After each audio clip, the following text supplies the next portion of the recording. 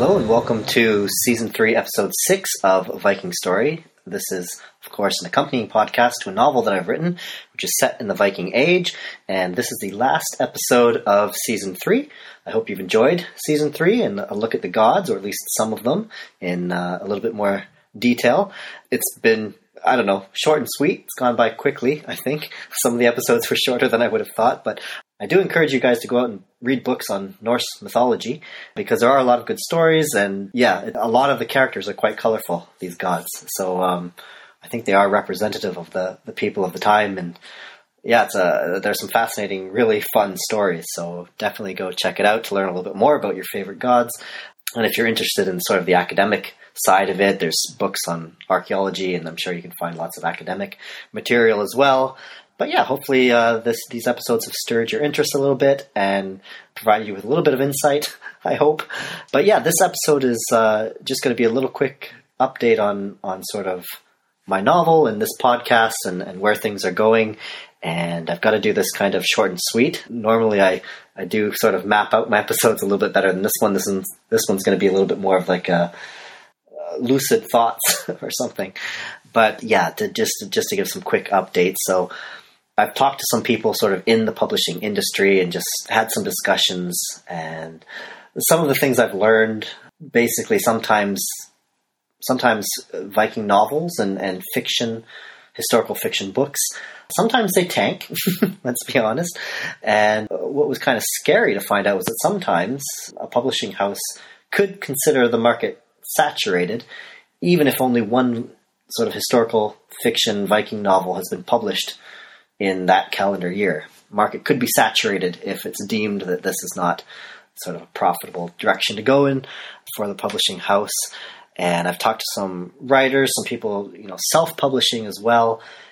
Obviously, they're not making a lot of money. Let's be realistic, I'm not making any money off this project.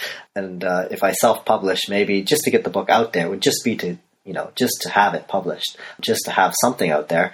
But no, this is not going to be some kind of like big money-making scheme for me. It'd be nice if a publishing house showed some interest. So far, not really. I've been given some advice of some other people to contact and things to do, so I'm going to try that. But if that doesn't really bear any fruit, then probably, I'll think about self-publishing anyways.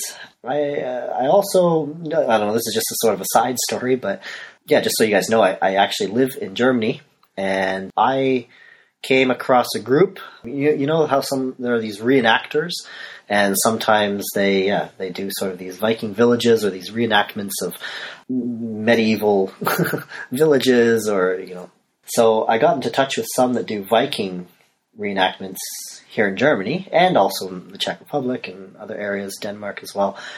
I thought it would be easy to sort of infiltrate one of these groups, and just because I'd love to be a part of it and just educate people, because obviously I have a passion for Vikings and hopefully some degree of knowledge that I can share and pass on, and I just thought it'd be cool.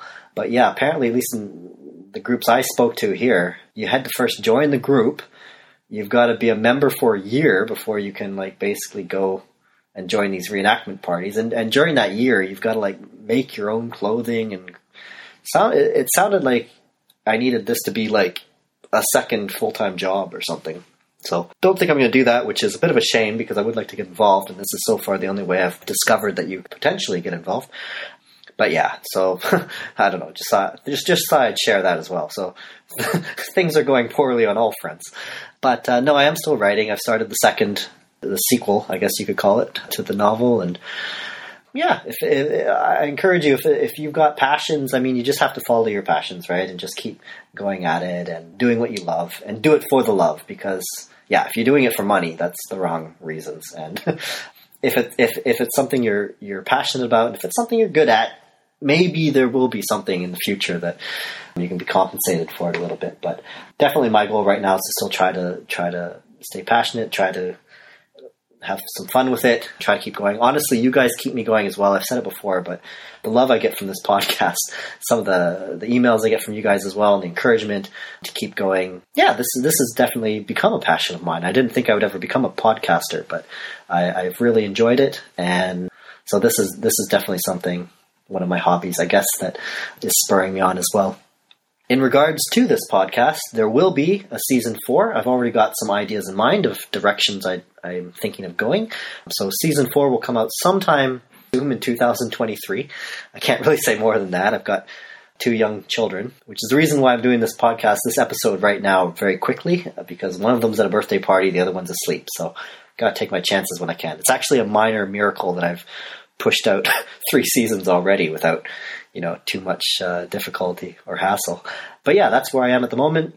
Sorry that this episode is a little bit different than my other ones. Not too educational, I guess, but just wanted to give you guys an update on what's happening, what's going to happen, things in the works, things in the pipeline. So look out for season 4. Stay subscribed, obviously.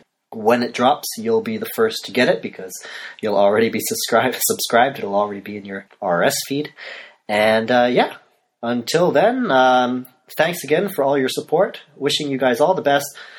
And as always, if you're a fan, if you're an agent, if you're a publisher, if you'd like to get in touch, I always love to hear from you. So vikingstoryfaq@outlook.com. That's always the best way to reach me. Again, that's vikingstoryfaq. And on that note, cue Thor's thunder.